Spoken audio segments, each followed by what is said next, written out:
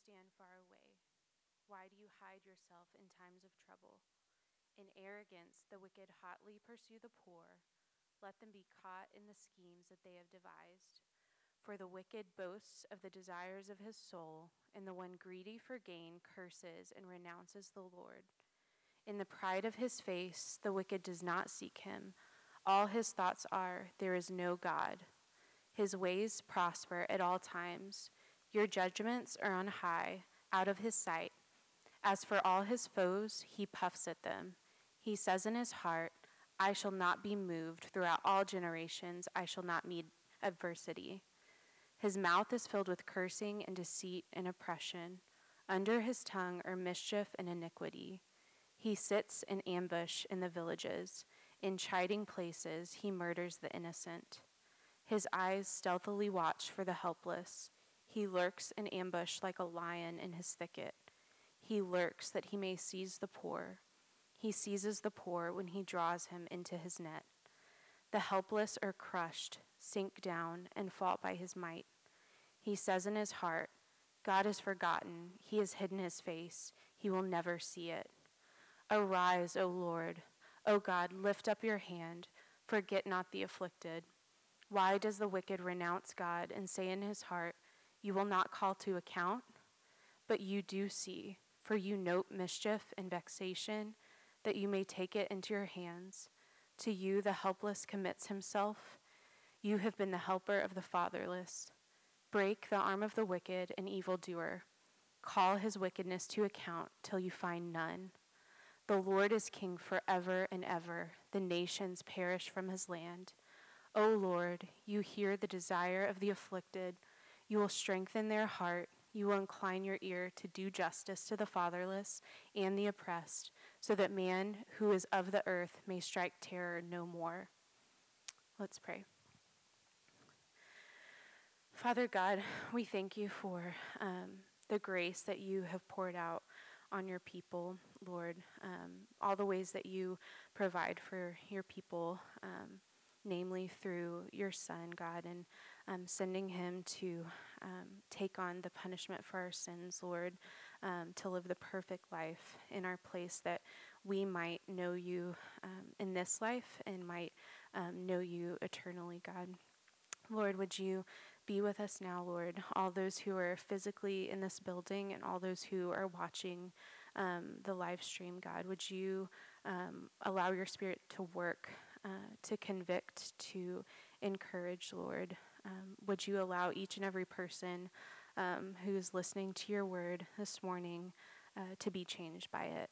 It's in Jesus' name I pray. Amen.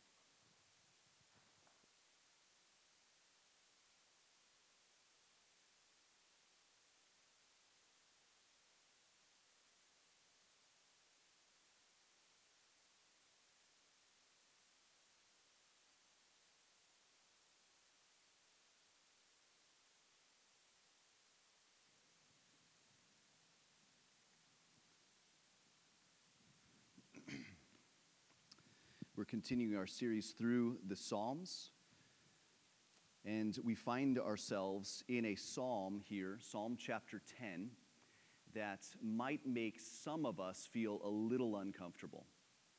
The psalmist is crying out to God. He's real, he's raw with God, because he feels the pain of this world.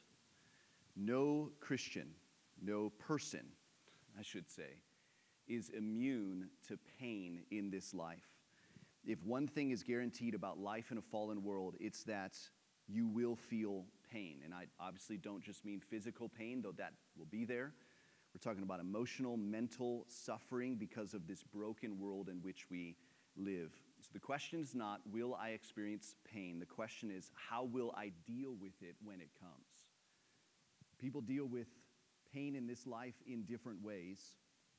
Some just get angry and bitter, and they feel like they need to stay angry and bitter because it might alleviate some of the sorrow that they're feeling and give them a sense of justice of the wrong they've felt and experienced and the pain they're experiencing, the injustice that comes with it. Others, instead of anger and sorrow, they might remain in a state of wallowing and self-pity and even fall into despair. They allow pain to consume them to the point where they just can't function. Still, you have others that deal with their pain by just trying to take their mind off of it through some form of escape. They busy themselves with work, a hobby, or relationships, or binge watching Netflix, just so they don't have to deal with the pain that they're experiencing. And then you still have others that try to relieve their pain by seeking comfort in places that won't ultimately give them such comfort. They eat excessively. They look for affirmation on Facebook or other places. They sleep a lot. Maybe they drink too much alcohol. But there's a last category of people that I wonder if it's all too common in the church. Yes, those other ones can be common, but this one seems to be common, especially in the church in the West. People who deal with their pain not by binge watching TV or by oversleeping or by excessive drinking, but those who deal with their pain by trying to cover it up with phony happiness. So many people try to deal with their pain this way. Put on a plastered smile. They force themselves to be happy and just try to think on the bright side of things, and they're trying to jump too quickly to a happy place. Churches have fallen prey to these sorts of ways of dealing with pain, especially that last one. I mean, just think about how many people in churches try to help others who are experiencing pain. Often it doesn't come across as very sympathetic, empathetic, very loving. I think many people mean well, but we have this instinct to want to try to provide a quick fix to the pain that people are feeling. And so they might give sort of comments that have this cheered up, it's not that bad kind of approach, whether they realize it or not. Maybe they'll say, okay, yes, you lost your job, but hey, God works all things together for good. A loved one died. I'm really sorry to hear that, but hey, they're in a better place. Or maybe we'd even say something like, at least it's not as bad as it could be. Right? And those things maybe are true. And I'm not saying it's wrong to say those things in the right time, and if we do it in a way that's loving and empathetic. What I'm pushing against is the way in which we try to too quickly resolve people's pain. And it ends up coming across as very unloving. We have a tendency to seek to provide quick fixes to our own and others' pain rather than realizing this all-important truth. The process of processing pain is a good thing. That process of you or someone else having to go through the process of processing pain is a means God often uses for our growth in Christ. The church, in many ways, has lost this practice of the process of processing pain. And this practice is called lament. Psalm 10 is a psalm of lament. It is a prayer, probably of King David, of one who is in pain and is trying to process that pain by talking to God about this paradox that they feel. The psalmist feels a paradox between the promises of God and the pain he's experiencing. It doesn't seem to line up, those two things. How do we make sense? How do you make sense out of what feels like contradictions between what God promises you and what you're going through? How do you do that when it doesn't seem to line up? If God is good, then why would he allow so much bad in my life? If God is in control, then why does it look like everything's out of control? If God really loves me, then why didn't he protect me when this happened? If God actually hates wickedness and injustice, why does it seem so many wicked people are living it up and not experiencing the consequences of their actions? Lament is the language that we must learn that bridges this gap between what we're experiencing and what we know is true about God. On the one side, we see pain. On the other side, we see God's promises, and the two don't seem to line up. What bridges the gap. One lost practice in the church is the discipline of lament.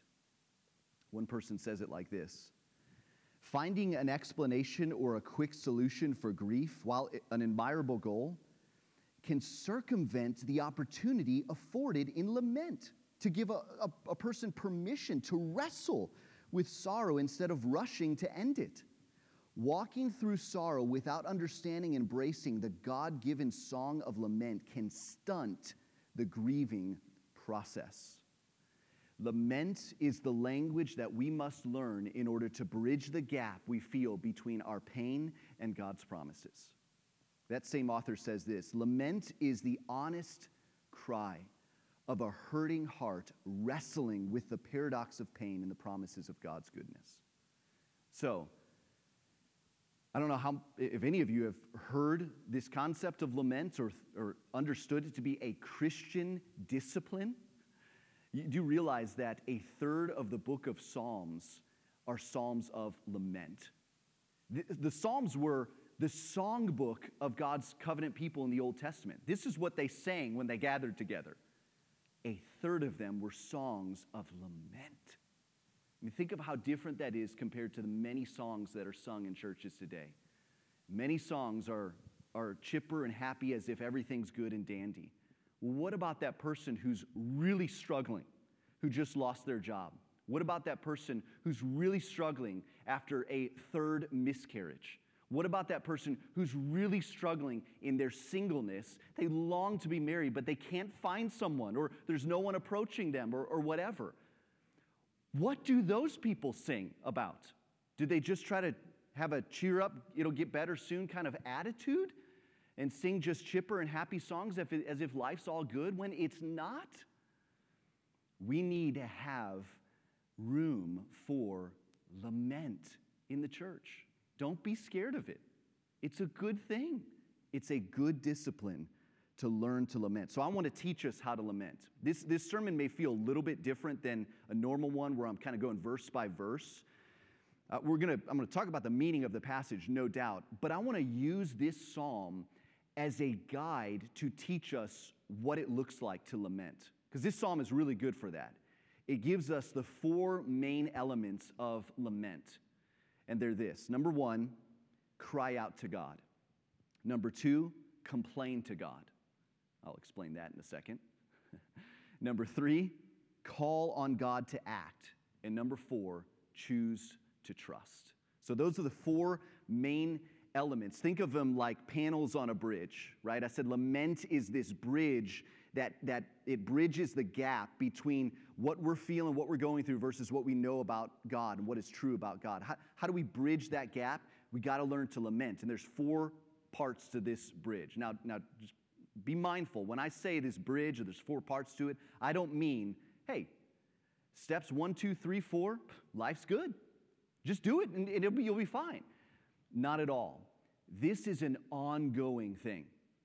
Lament is something that you will need to do. Perhaps some of you may need to do that daily for a while until you're into a place where you're really trusting the Lord. Lament is also a discipline we must learn where we'll come back to it again and again and again. So this is not a quick and easy fix kind of approach. It teaches us the discipline of lament for life. So we begin with the first element, cry out to God. Look at verse 1. Why, O Lord, do you stand far away? Why do you hide yourself in times of trouble? Do you hear how honest his cry is? This is not what we hear in typical Christianity. We are so accustomed to having a put-together, life is good, Facebook and Instagram Christianity. Nothing's ever wrong, everything's great, life may be hard, but hey, I'm trusting God, right? I'm good. Even when we're struggling on the inside to trust in God, we want to present it as if we are on the outside. And we should strive to trust him. But I want to push against this tendency that many Christians have where they do not leave room to struggle with and wrestle with the deep troubles in their soul. The tendency that many Christians have not to allow even one another to express the rawness of what they're feeling. Let me just ask you, do you think the psalmist here actually believes in his head that God is far away? Do you think he actually believes that God is hiding? We know he doesn't actually believe that. So why is he stating this out loud? Is he not simply expressing what it feels like? What his experience feels like to him? Lord, it really seems like you're indifferent to what's going on around me. Lord, it feels right now like you're a million miles away. Lord, it seems like you just back off as soon as trouble hits. Does that make you uncomfortable? That someone would pray this to God? How dare they say such a thing? Do we leave room for this kind of rawness? He's crying out to God in a very honest way. And I would propose to you, the psalmist is not sinning. It is, make note, it is sinful to be angry with God. Okay, I've heard some people say, it's okay to be angry with God. He's a big boy. He can handle your anger towards him. That's not the issue. Of course, God can handle your anger towards him. The issue is what anger towards God is saying. Anger, by definition, says that is wrong. And if you're angry at God, you're saying, God, you've done something wrong. You are wrong. And that is sinful. So it is sinful to be angry with God. But it is not sinful to ask him why when it doesn't look like things are making sense. You have a category for that? Not being sinfully angry, but really perplexed. I don't get it. Just letting your emotion out to the Lord. I don't get it. That's where you need to start.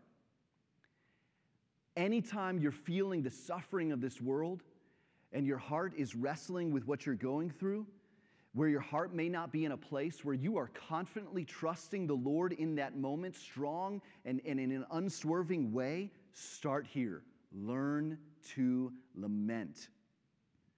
Cry out to God. That's the first step. In fact, I would say crying out to God is the first step of a demonstration that you are trusting in God. This is the way one person says it. Giving God the silent treatment is the ultimate manifestation of unbelief. And so what would be the opposite in this instance of unbelief? It'd be talking to him, wouldn't it? Even if your emotions are raw and you are utterly confused. Here's the way another person put it. The question of why God stands far away in verse 1 does not stem from doubting God, but from believing that he is reliable and just. It is this faith that leads to perplexity over how God can tolerate such conditions among his people. Do you see that? It's out of faith that we're perplexed with what's going on in our world. Because God, you say this, but this is happening, and it doesn't look like they're lining up. I don't get it. Why are you standing far away? Why do you hide yourself in trouble? Now I want to ask, what are these conditions that the psalmist is perplexed about?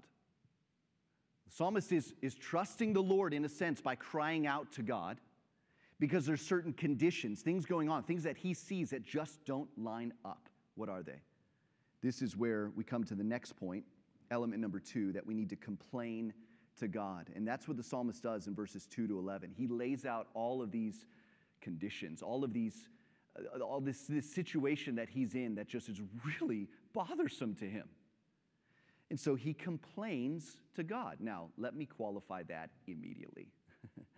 When we hear the word complain, usually we think of a little child whining for something that he or she wants. And I don't mean that. I'm not talking about, when I say complain to God, I don't mean whine to him for not getting your way. I'm talking about laying out bare before him why you're feeling what you're feeling. You cry out to him, and then you just lay it bare. Tell him about what you're seeing in life that doesn't make sense. God, you say this, you promise this is happening, they don't line up. Lay it out before God. That's what the psalmist does in verses 2 to 11. So let's work through some of these things here. If you look at verses 2 to 4, notice what bothers him there. It says, verse 2, in arrogance, the wicked hotly pursue the poor. Let them be caught in the schemes that they have devised.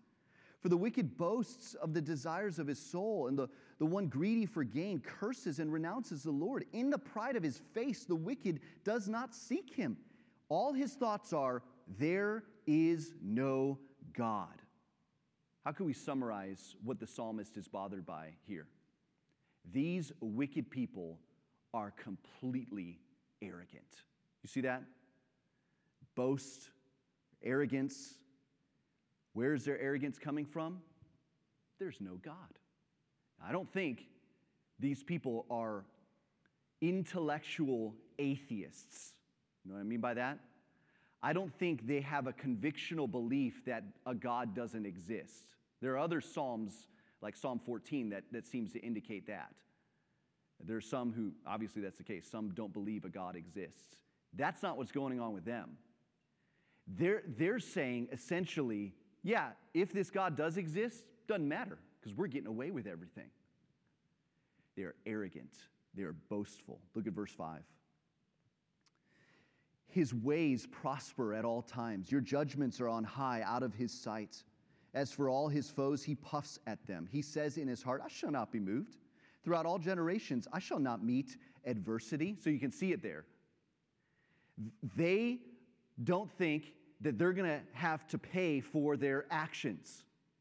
They think they are exempt from God's judgment for their injustices. Consider more of their injustice in their speech. Verse 7. His mouth is filled with cursing and deceit and oppression. Under his tongue are mischief and iniquity. So his words, this wicked person's words, are ones that just tear people down. It's interesting, if you think about all of the other vices of this wicked person, how he tears down the poor and he seems to do injustice by being greedy and taking from them and even not having any value for life, it seems. It seems like they're maybe even murderers. The psalmist still feels the need to talk about his speech. Our speech is powerful. What we say to others matters. And it is of grave injustice the way we tear others down, as James puts it, who are made in the image of God. The psalmist is not having it. It is unjust to belittle people in our speech. Verse 8, he sits in ambush in the villages. In hiding places, he murders the innocent. Isn't that interesting? He's a murderer. Yet, verse 7, he still cares about this guy's speech. Verse 8, second part, his eyes stealthily watch for the helpless. Verse 9, he lurks in ambush like a lion in his thicket. He lurks that he may seize the poor, and seizes the poor when he draws him into his net. The helpless are crushed, sink down, and fall by his might. That imagery of the lion there in verse 9, you can picture it, right? It's very helpful imagery. You ever watch National Geographic? The lion in the thicket of the grass just slowly going up to his prey, an antelope or something, and then just boom, sees it, goes straight for the jugular, takes that thing out so quickly. That's what's going on here. The psalmist is saying, this is how many wicked men around me, God, many wicked men around me, he's talking to God, many of them act like a lion that just devours people without even knowing it. Not just people, vulnerable people. That's who they're going after. The oppressed, the poor, the afflicted. Now, why is he so upset about these things? And we should be bothered by such wickedness, shouldn't we? That's not the main reason why the psalmist is so upset. He's not so bothered merely by the fact that wicked people are doing wicked things. He's bothered by the fact that it looks like they're getting away with it. That's what bothers him so much. If you see that there in verse 11, he, this wicked person, says in his heart, God has forgotten, he has hidden his face, he will never see it. The wicked is not experiencing consequences for their sin. They seem to be getting away with it, and so they continue in their wickedness.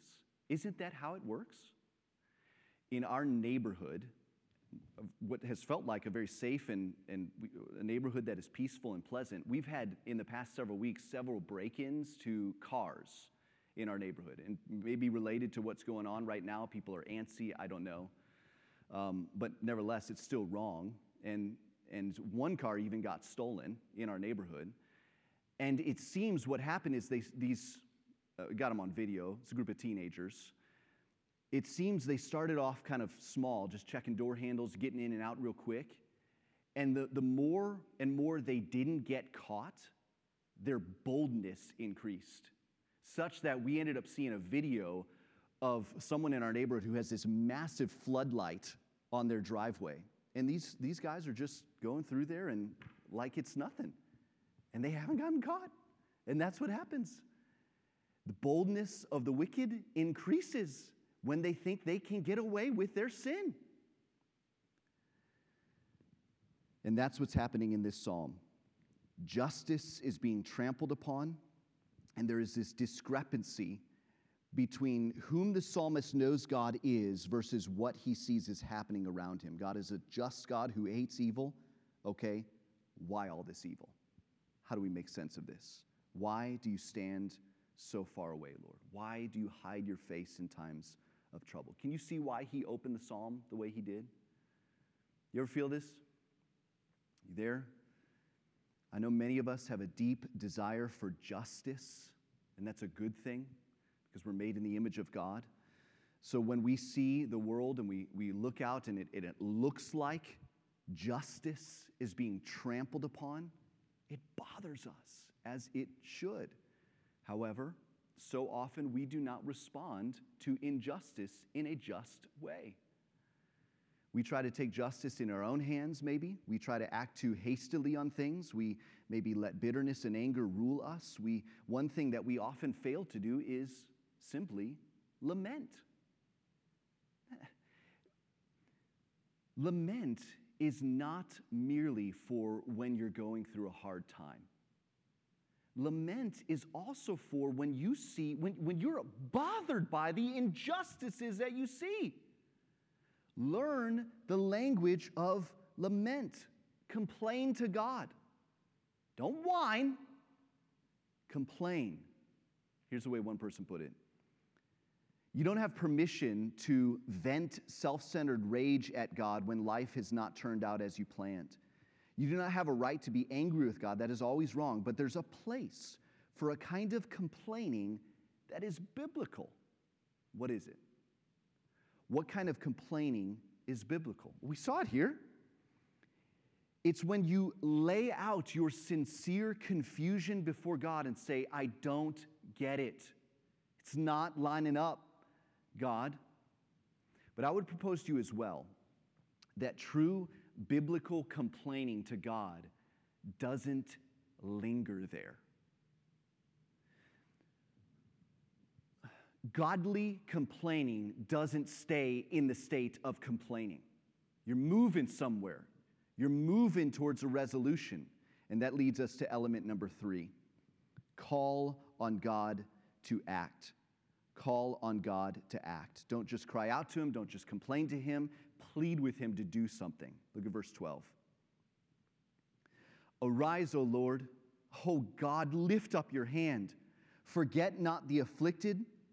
Why does the wicked renounce God and say in his heart, you will not call to account? But you do see. For you note mischief and vexation, that you may take it into your hands. To the helpless commits himself. You have been the helper of the fatherless. Break the arm of the wicked and evildoer. Call his wickedness to account till you find none. Pretty strong words, aren't they? Arise, O Lord, in verse 12. In other words, come out of what looks like hiding. That's what he said in verse 1. Why are you hiding? Now he's saying, arise. Come near from what looks like you standing far off. Arise. Do something. What does he want God to do? Notice verse 15. He says, break the arm of the wicked and the evildoer. Now, what do you do with that? Break the arm of the wicked. Is the psalmist asking God to put the wicked into a cast for 6 to 8 weeks? Right? We know he's not asking God that. But it still sounds like some sort of retribution. It sounds like some sort of payback, doesn't it? When I first read this, I'm like, is he asking God to get these wicked people back? Let them feel some pain for the pain that we're feeling because of their injustices. Break their arm. Is that what he's saying? As much as some of us might want him to be saying that, I don't think that's what he's saying. The word arm in the Bible, when it's used metaphorically like this, it's used in reference to power and strength. Think of the arm of God in Scripture. Your right hand, God, do something, right? The arm of God in Scripture is a reference to his power and strength. And so when it says here, break the wicked's arm, it's saying not put them in a cast for 6 to 8 weeks. It's saying strip them of their power to keep doing these wicked deeds. Take away any strength that they have that allows them to continue to commit such unjust acts. That's what he's getting at. Break their arm. Now notice on what basis he's calling the Lord to act in such a way. Did you catch the hint of trust there in verse 14, I should say? Notice what he says, verse 14. But you do see. Now, that's in response to the wicked saying God doesn't see. And the psalmist says, but Lord, you do see.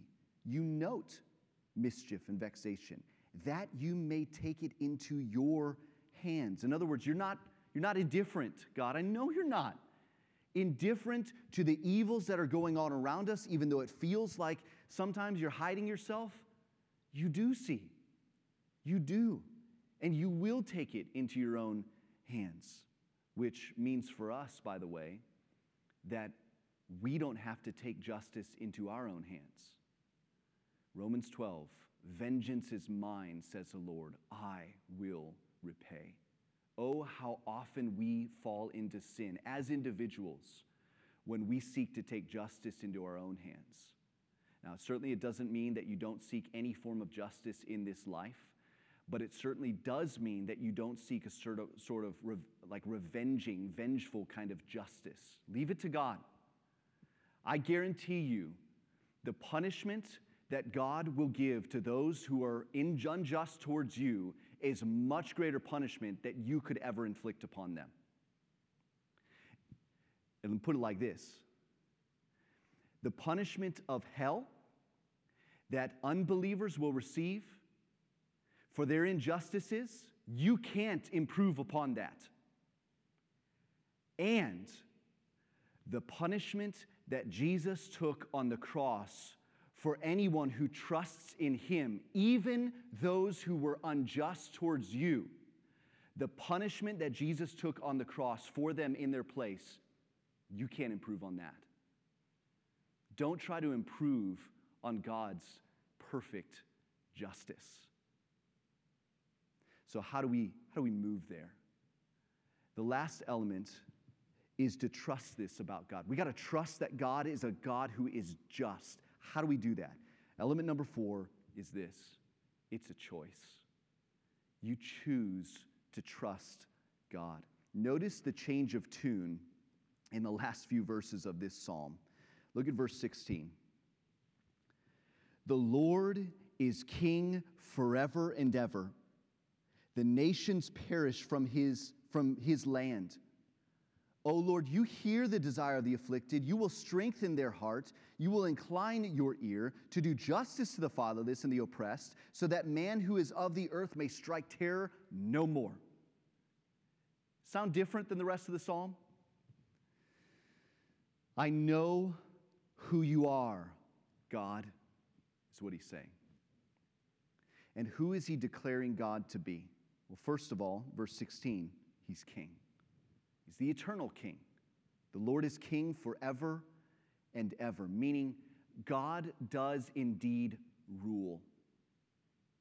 Even when it looks like he's not on his throne and these wicked people are running rampant and it seems like they're the ones who are in charge, no. God is still king forever and ever. He has not stepped down from his throne and he doesn't plan to. We got to remember that. Not only is God the king who rules in justice, he is also the compassionate father. Look at verse 17. Oh Lord, you hear the desire of the afflicted. Verse 18, you do justice to the fatherless and the oppressed. You hear this balanced view of God? He's the just king who rules. But he's also compassionate toward those who are vulnerable, those who are oppressed, those who are afflicted. You think of the imagery of fatherlessness. These people who don't have that male protection in their life, these children who don't have that, God is that for the oppressed. I want you to consider what the psalmist is doing here, okay? Think about what he's doing in terms of how he's lamenting. Specifically in this last element where he's choosing to trust God. How is he doing that? Think about what he's doing that's helping him to choose to trust in God. The psalmist is preaching truth about God to God. So often in some of our circles, you often hear the importance of preaching truth to yourself. Great. It ain't enough. You've got to preach truth about God to him. Get him in that conversation. That's what he's doing. Preaching truth about God to God. Why do you stand so far off, God? When your heart is feeling this. Why are you hiding? The way you fight to trust, the way you fight to choose to trust God is by preaching truth about God to God. You're king. I know, God. I know you are king. I know it. I know your heart, God. You're compassionate towards the weak and vulnerable. I know that about you, God. You ever done this? Try it. Do it. To say that it helps is a massive understatement. You got to do it. Talk to God about what you're feeling and then preach truth to him about him. And if you don't, what will happen is you will just remain on this hamster wheel of misery until you get to this last step. If you just keep crying out, keep complaining, and keep even calling God to act and fail to get to this last part, you'll be on that hamster wheel of misery. It's not enough to call on him to act. It's not enough to cry out to him. It's not enough to complain to him. You got to move forward. Otherwise, you'll stay anxious. You'll stay miserable. You'll stay in despair. You'll stay in a state of unrest. Choose to trust him. And I understand this is a really hard thing for many of us. For many Christians, it is hard to trust God. Why do you think that is? Certainly different reasons. But one common reason I've found for why it is so hard for some to trust God is this. It feels too darn risky. It's too much of a risk to trust him.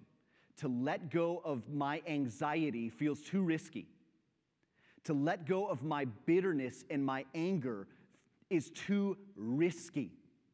It feels so much safer to remain in this position I'm in, where I'm holding on to this and not giving it over to God. Some of us would rather remain miserable than to trust in God because it feels too risky. And herein lies the lie that we cling to that keeps us from trusting God. It's this: it's more secure not to trust God than to trust Him. That's a very common lie among Christians. It's safer not to trust Him. So if I trust Him, some bad might happen, so I'm just not going to trust Him. As if that changes anything. The lie, it's safer not to trust Him. That is a lie. You know why it's a lie? Because the most insecure people in the world are those who are not trusting God. Put it positively, right? The people who are most at peace, those who have most rest for their souls, those who feel most secure and safe in life, in their hearts, in their inner person, those who feel secure are those who are trusting in God. I mean, just think about your own experience, right? Your own experience in this regard. Think about when you have, in life, chosen not to trust the Lord. How have you felt? How'd it go for you? It doesn't go over well, does it? You think your heart was at rest? Was your heart experiencing peace? Did you feel secure? You know you didn't, Christian. You know it. And yet we keep believing the lie. Yet look back on those times in your life when it was hard, yet you had this resolve to trust the Lord. How was it? Didn't take away the pain, but I guarantee you felt most secure, safest. So I would say then, let us work really hard to rest by trusting in God. We need to learn to lament. Many Christians are uncomfortable with this discipline because I think it's a shallow view of the Christian life. We view the Christian life as this kind of chipper and happy and everything's just swell. And it's not. For those of us who may not be yet convinced that lament is indeed an appropriate response for Christians to life's pain, consider Jesus. Did Jesus ever lament? I mean, this is the perfect Son of God. Did He lament? Think about the various elements of lament. Did Jesus ever cry out to God? You know He did. I mean, I don't have to give specific examples. You know, Jesus cried out to God. That's element number one. Number two, did Jesus ever complain? In the sense that I've been saying it up to this point. Did He ever lay out bare what He's feeling before His heavenly Father? He didn't whine. But what did Jesus say as He was hanging on the cross?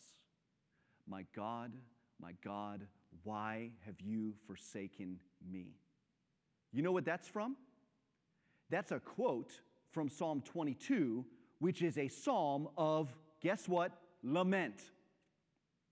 Jesus is quoting from a song of lament as a way of lamenting on the cross. Why have you forsaken me? Now, the reality is, Jesus wasn't just feeling that in that moment. That was reality. In a very real sense, the Father turned His back on the Son so that the Son would absorb the full wrath of the Father. And the Son was being treated as if He sinned. The Son was taking upon Himself our guilt, our punishment for our sin. And so He rightly said, my God, why have you forsaken me? Jesus was, in a very real sense, abandoned by the Father on the cross. Do you know why? It's because it's so that you would not be abandoned by God for all eternity. The cry of Jesus, that cry of lament on the cross, was the cry that you will not have to experience for eternity in hell, because Jesus took it for you if you're trusting Him. That cry of lament. How about element number 3? Did Jesus ever call God the Father to act? Remember, before he went to the cross, what did he say? If possible, take this cup from me, referring to the cross, referring to the cup of God's wrath. If it's possible, if salvation can be accomplished in any other way than me going to the cross and absorbing your wrath, let it be. Did the Father answer that prayer? We are going to spend an eternity in heaven praising God for not answering that prayer. Sometimes that could help us trust God and why sometimes he doesn't answer our prayers. Very often not very often, always for our good. Always. So element number 4, did Jesus choose to trust? Remember what he said right before he went to the cross. He said, "Not my will, but yours be done." No one lamented better than Jesus. So look to him. Follow in his footsteps. Lament. Now let me just close with a few implications as we think about this discipline of lament. Number 1, giving God the silent treatment is detrimental to your own soul. Not crying out to God, not coming to him, thinking that you're in a safer place by giving him the cold shoulder and the silent treatment, you're hurting yourself. It's detrimental to your own soul. You got to talk to him. Start there. Do it. Do it today. Sit down, take out your journal. I'd encourage writing your prayers down. It helps me to focus. For some of you, maybe it's not helpful, but just lay bare. Get into a quiet place, maybe get to a place if you can, where no one else can hear you, and talk out loud. You got to start somewhere. You got to cry out to God. That's where it starts. The silent treatment kills your own soul. Number 2, you can be real and even raw with God. Think of an analogy like this. Aren't your best friends those whom you can just be yourself with? Surely there's more to a best friend than that, should be. But those best friends where you don't feel like you have to have a guard up and make sure that you say everything in a perfect way and your behavior is just perfect. I'm not saying you just sin around your friends. I'm just saying you just let your guard down and be yourself. You don't have to worry about them critiquing every little thing about you, right? It's a safe place to be real. I love friends like that because they love you, warts and all. How much more is this the case with God? If you don't view God as a safe place to be real and raw with, you don't know God. At least not as you ought. Do you know him as that compassionate Father? God is compassionate towards us. He is compassionate towards our weaknesses. Let your guard down. God will not disown you. Be raw. Lay it bare before him. Finally, number 3. Change will not happen. True and lasting change will not happen until you choose to trust God. You might say, how do I do this? I can't just flip a switch and start trusting God. How does this work? You know what my answer is? Learn to lament. Go and buy a journal and start writing down prayers of lament. That's what the psalmists did. They wrote down their prayers. It's helpful for them. I propose to be helpful for us. Walk this bridge of lament again and again and again until you find your heart truly believing the words that you're preaching to God. And then when you fall back into a place where you're struggling again, start over. Do it again. Because I guarantee you're going to need it again. This is not a 4 steps to a better life kind of process. This is an ongoing discipline that I think has just been lost among Christians. So may we, as a church, not just as individuals, but I pray that we as a church would learn the language of lament for the good of our souls and the good of this church. Amen. Let's pray together.